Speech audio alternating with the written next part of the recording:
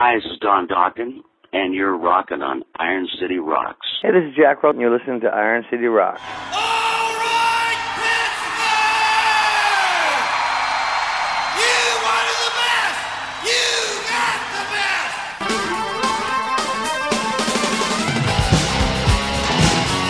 Ain't nothing but a good time. Round and round.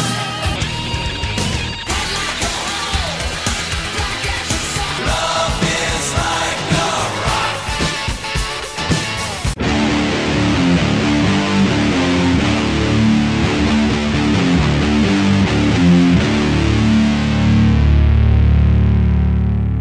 Hello and welcome to episode 328 of the Iron City Rocks podcast. I'm your host, John, coming to you from the Iron City of Pittsburgh, Pennsylvania, bringing you the best rock, hard rock, heavy metal, and blues talk on the net. Episode 328, we are joined by Great White frontman, I should say Jack Russell, Great White frontman Jack Russell. Jack, many of you know, longtime vocalist of the band Great White. They went through some legal battles over the name a few years ago, and Jack is now fronting a band called Jack Russell's Great White, which ironically does feature former Great White bassist Tony Montana on bass, or on guitar in this band actually. So really cool to get a chance to talk to him. He was on the show many years ago. He has a fantastic new album called He Saw It Comin', out now on Frontiers Records, so that's available now. I'll play you a little bit of the first track off the album called Sign of the Times, and then we'll get into that interview with Jack Russell.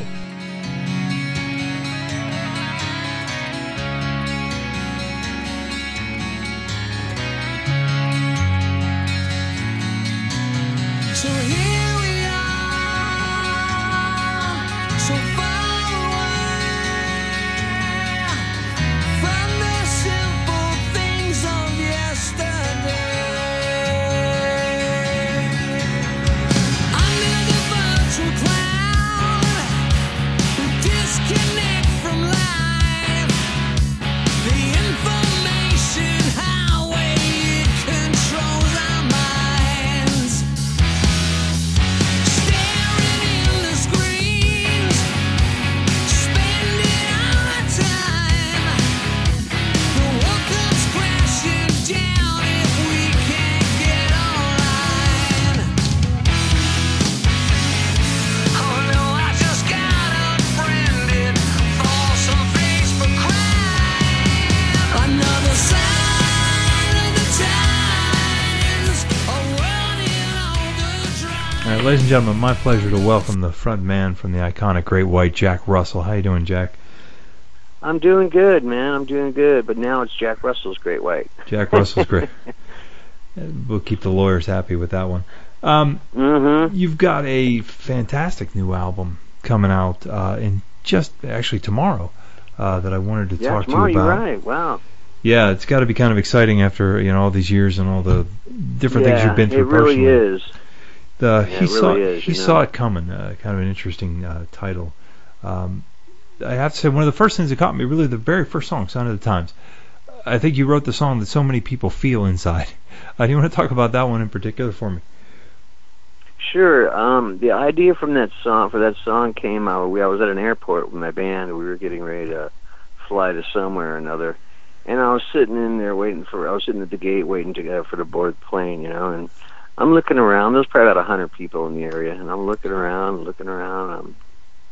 I noticed that every single person I saw, I mean everyone, had a cell phone or an iPad or some gadget in their hands, and they're just pecking away, peck. It's like a bunch of chickens, you know what I mean? Yeah. Piano playing chickens, right? And I'm the only one that didn't have a cell phone in their hand. And I looked to my band; they're all doing the same thing, peck. And I go, and then I looked across from me, right? And I noticed there's this couple, and I had seen them, I had noticed them before, but then I realized that they were texting each other. Yeah. And I'm like, you're sitting right next to the person. I mean, whatever happened to the art of conversation, I mean, it's been lost. Yeah. You're absolutely right. And then you have all these, internet trolls that, go around, have nothing else to do but hide behind the safety and anonymity of a keyboard and just bash everything that comes out from anybody. Yeah. You know, and it's like, don't you have a life? Couldn't you be doing something more constructive than, you know, I mean, go out, take your kids to a movie, or you know, go out and learn the guitar if you want to say some guy's so horrible at it. See how hard it is to learn, you know? Yeah. Or try to sing, or, you know, just do something, you know, go mow your lawn, you know, pull some weeds, get a job. It is sad. You'll go to a restaurant and you'll look in the table next to you, you'll see, you know, mother, father, kids, and all four on, you know, their little devices. Like, what the heck? Yeah, it's amazing. It's like, you know, I mean, I even find myself doing it. You know, somebody will call and I'll let it go to voicemail, then I'll text them back, sorry, busy right now, I'll call you later. Yeah. I'm like, well, why didn't I do that? And I'm just telling my wife, God, I got no friends anymore, man. I can't believe nobody ever calls me. She goes, Jack, that's because you never answer the phone. Yeah. And I go, oh, no kidding. So I started calling all my friends now, you know, I mean, start keeping in touch. Just taking the time to call them and talk to them, you know. Yeah. Not being afraid that if the guy keeps me on the phone for an hour, you know, it's not that big of a deal, you know, and it's just solidifying our friendship, you know. Now, the collection of songs that you pulled for the album, obviously that one is very, very timely. Were the material that you wrote from, that you drew from, influences like that, did it kind of span a length of time? You know, it's been a while since we've had a new release from you. Or are these pretty fresh compositions for you? Yeah, no, this is all new stuff. This is nothing that I've had from, like, old demo tapes that I didn't release. This is all brand new stuff from the word go, you know. We wrote this album probably in toto 6 months, you know, I mean, because we were taking our time, we had shows in between, and, you know, I had to drive down to Robbie's house, which is like 45 minutes away, and we'd sit in the studio and write. Or I'd come up with an idea, you know, a musical idea, and I'd take it to him and go, okay, it goes, or whatever it is, you know what I mean? Mm-hmm. Like, for example, she moves me, and I came up with a dun dun dun dun.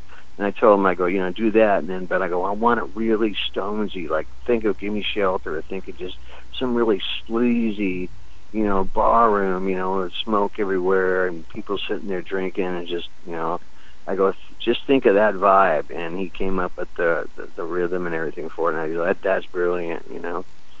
And so, I mean, every song's new, and it's just whatever we came up with, you know, and I'm really happy with the stuff, because, you know, we both have the same influences, and, like, some of them are really prevalent, like in the harmonies, you know, there's a lot of Beatles stuff going on, and you know, some Beach Boys kind of stuff. And, you know, I really wanted to showcase the fact that my band, everyone can sing.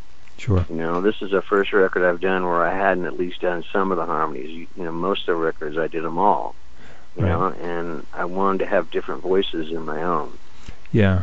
But still, it doesn't sound like a huge departure. You know, I don't listen to this album and say, oh, this isn't the Jack Russell I remember. It still sounds like you. You know, the music, it still sounds like Leah. Yeah, musically, I mean, there's some things that I think feel a little bit different, but it still feels like, you know, Recovery Live classic in some respects. Stuff. You know, that kind of thing. Right.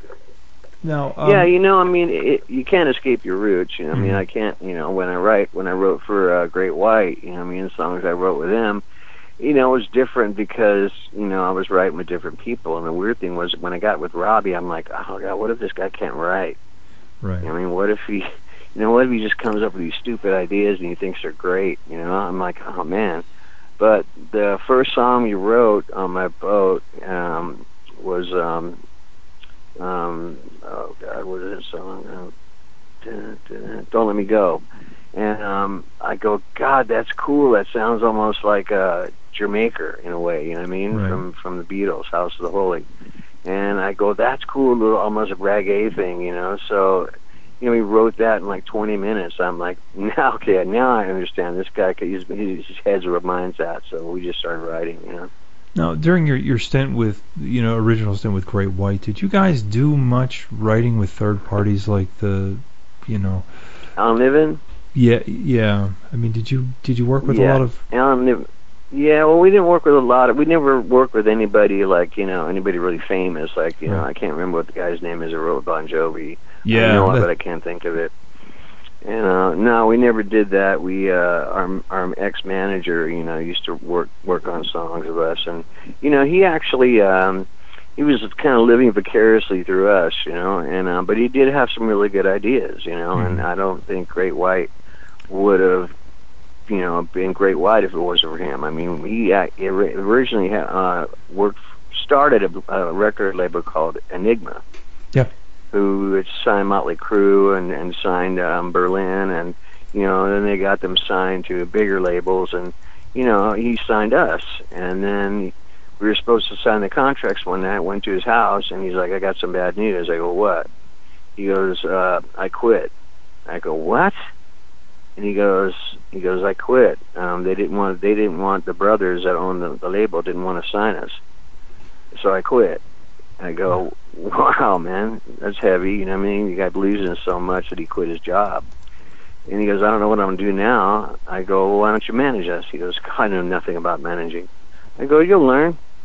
So, you know, he became one of the biggest managers of the 80s, handling us and Guns N' Roses and such, you know. And, you know, he was, we were always his babies, though, you know. But there was a point in time where, you know, I'd been sober almost 8 years, and I was like, you know, we don't really need this guy, you know, to help us anymore. You know, matter of fact, I got the last 2 record deals, you know, with Imago and then with Sony. You know, I sat in John Kalodner's office. I went to lunch with John Kalodner. You know, John signed the band because he believed in me.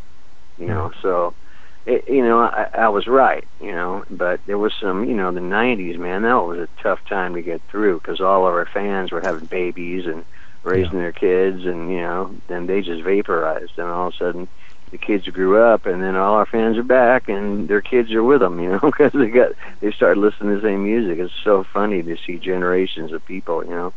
Yeah. I mean, I can't tell you how many young musicians I talk to that really, it surprises me, even if they weren't alive during the 80s or extremely young during the 80s and grew up in, you know, other decades, that still go back to some of that music in the 80s, you know, the George Lynches, the Great Whites, the Kicks, and really love that stuff, you know. And it's great to see. Mean, you can't deny good music. I mean, the 80s had some really serious singers. Yeah. You know, I mean, guys with just like amazing voices, you know, Jeff Tate, you know, Sebastian Bach, Don Dokken, you know, who, you know, in his prime, he had just a beautiful voice, you know. He's a great songwriter. You know, I mean, the guy can, you know, I've written songs with Don, and, you know, he just starts scatting, and all of a sudden I go, "Okay, dude, that's great." We write a lyric, you know, and it's just, he's got so much talent, you know. And, you know, there was a lot of good singers, you know, Tom Kiefer, you know, for example. I mean, I love his voice.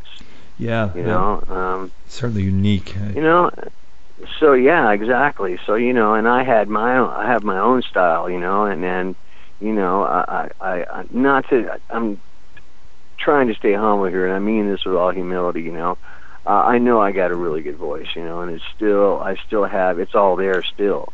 You know, I haven't lost anything, you know. I thought I did, but then I realized I was doing my warm-ups wrong. And ever since then, I gained back the 2 notes I thought I lost. But, I mean, those are notes that, you know, you never really use them, you know. I mean, it's like the dogs can hear them, you know. Yeah, the notes that you're missing are ones that I can't hear. You're exactly right. Yeah, exactly. Yeah, right. It's like, his mouth's open. No, I'm singing, really. Dogs go, "Oh!" Bats are crashing into each other. Yeah, I don't think anybody could question your vocal ability that's seen you play Save Your Love Live. Oh, well, thank you. And that's one of the things on the new album. You mentioned you didn't do, you know, the vocal harmonies aren't all you. When you broke that, did you kind of just go around and listen to everybody and kind of figure out where they're all going to blend together, or did everybody kind of naturally fit into a certain No, Robbie and I produced it, okay? Mm-hmm. And Robbie having the studio and having access to the you know, the recordings at, you know, 24 hours a day, you know, except when he was off teaching, you know, he would call me up and go, "Look, I got an idea. What do you think of this?" And I go, "Okay, you try that, but I got another idea. Try this." You know what I mean? Mm-hmm. Or I'd go down to his house a lot, you know, and would work on songs, would work on, you know, the production, and you know, but Robbie, he's a musical genius. The guy is schooled in theory, but he's also street-wise musically. You know, he can play faster than anybody I've ever seen, but he doesn't do that all the time, only when it's appropriate. Mm-hmm. I mean, he's very much a soulful player. Like he'll, like Solo on Silent Times, he doesn't rip through that. It's very simple and it's short, and some guys would take that and go, okay, how many notes can I put in this measure? Yeah. 127 I got in there, you're like, wow, but you can't remember what the solo is, Yeah. Or like Page had the same feel, It was like, I mean, I always like guitarists that play where you can remember the solo just like you can remember the melody line on the lyrics. Yeah. And you he's can got walk that away ability singing the to solo. know when not to play. Yeah, right. You want to remember, you want that, you want the song to have feel, and he knows when not to play. Yeah. And that's a problem for a lot of people. Yeah, and that's a problem for a lot of drummers too. Oh yeah, absolutely. And there's a time to chop wood, and there's a time to throw in some fills. Yeah, let it breathe. And everybody I have is go ahead.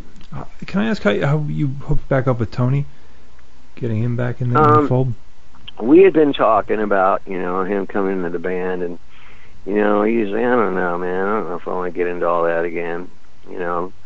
But he calls me up one day, and I had fired my drummer, my bass player, and he had heard about it, like really quickly through the grapevine, and he goes, Jack, I've been thinking. I go, what? He goes, I was thinking about why should somebody else be out there making money playing the riffs that I came up with, Mm-hmm. And I go, well, they shouldn't be. You should be playing them. And he goes, you know what? You're right. He goes, you still want me in? I go, absolutely. So that was it. He was in, and then we ended up firing the other guitar player, who was a longtime friend of mine, who played on my Shelter Me album, which was my first solo album, and a great guitar player. Just him and Robbie kind of clashed. There was like this, he was really jealous of Robbie, Mm-hmm. and so that sucked. And I ended up firing him because he drank too much. He was always watching me not to drink, but I found out for the show, I saw him one time just guzzling huge margaritas, Mm-hmm. and I'm like, wow. So, I fired him, and then Tony goes, can I play guitar? I go, I don't know, can you? He goes, dude, I was a guitar teacher when you hired me. I go, oh, that's right. So he showed me some videos of him playing. I go, dude, you got the job, no problem. Just learn the keyboards and the harmonica. Well, he already played keyboards somewhat, so he learned the harmonica so we could do Rock Me, because that's such an integral instrument in that song. Yeah. Yeah, so that's But awesome. that's how he got in, and he's been ever since. And he's just amazing. He's amazing musician, great guy. Did it help? For, like when you're getting the project together, getting ready to do an album, to have a label like Frontiers kind of behind you guys to show that support. Yeah, and I don't think they really expected much from us.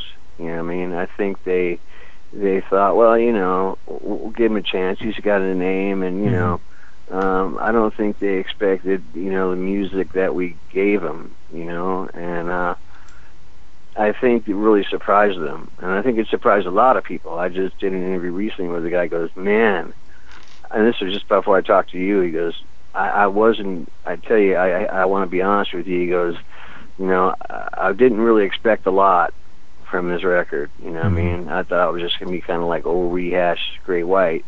Right. He goes, but it's totally different. He goes, I love every single song, and he went on and on and on. I'm like, wow, that's cool, Yeah. So, it's definitely a record that's not a record we've recorded before. It's not a Boston 2, Mm-hmm. Yeah.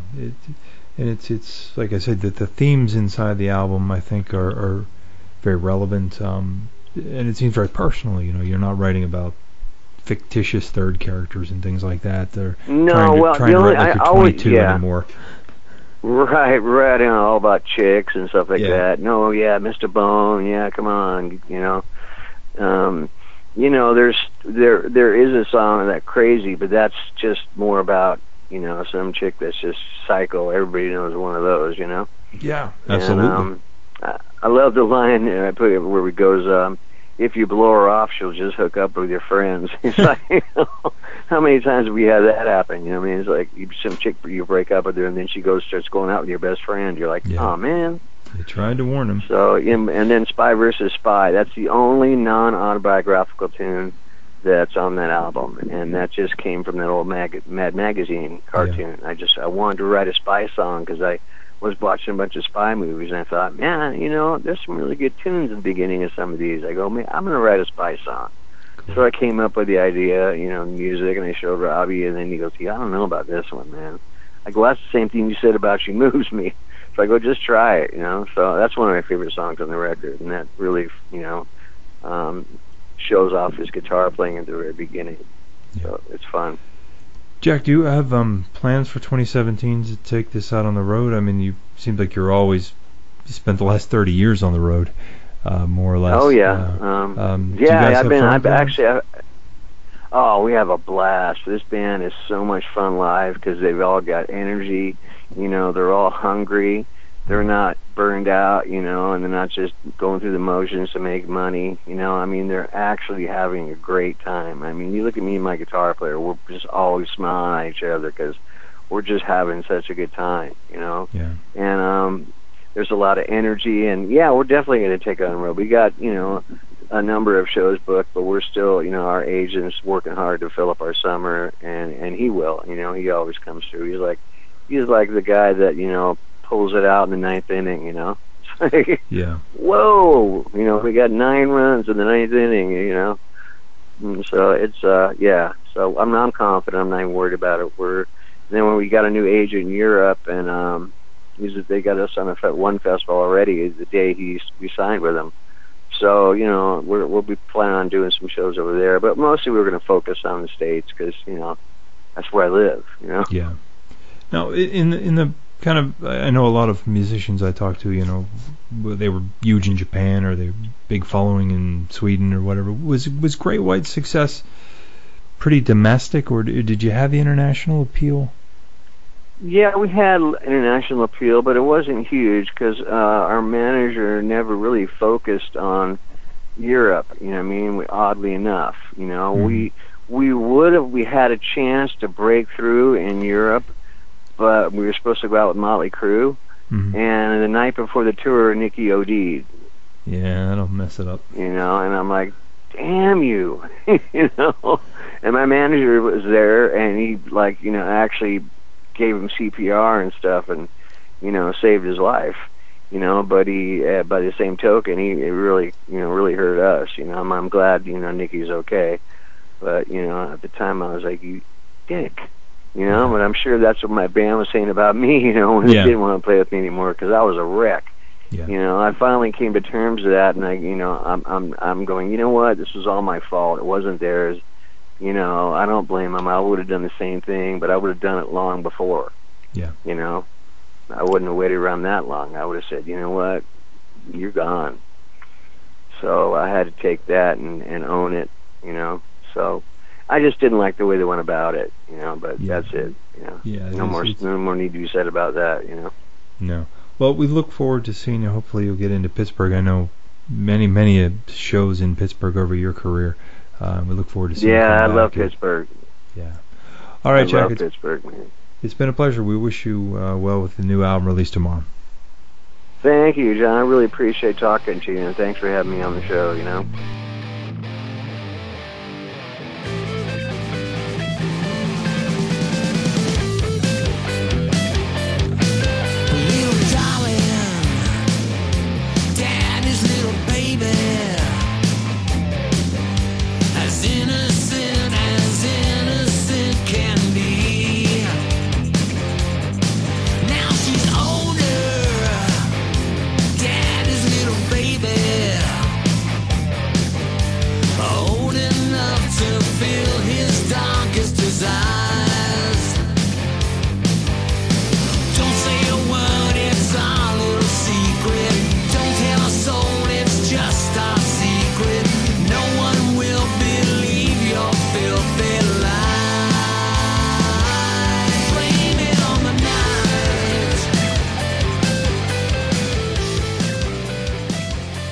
All right, again, a big thank you to Jack Russell of Jack Russell's Great White for coming on the show.